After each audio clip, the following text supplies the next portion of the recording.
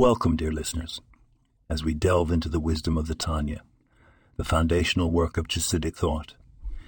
In today's exploration, we're examining chapter 32, known as the Lev Tov, or Good Heart chapter.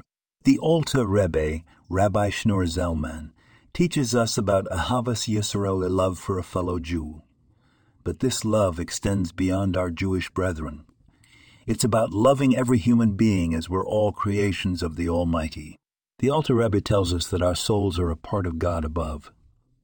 Therefore, when we look at another person, we shouldn't just see their physical form, but instead we should focus on their divine soul. This perception helps us see beyond any external differences, fostering unity and love. In our daily lives, this might seem challenging. We encounter people who are different, people we disagree with, people who upset us. But the Tanya guides us here, encouraging us to look deeper, to see the divine spark within each person. Remember, the body is merely a garment, a shell. The soul is eternal, a piece of the divine.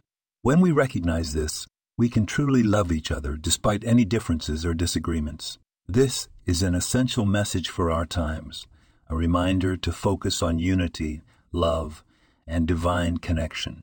Let's carry this wisdom into our day, into our interactions with others. Let's see the soul, not just the body.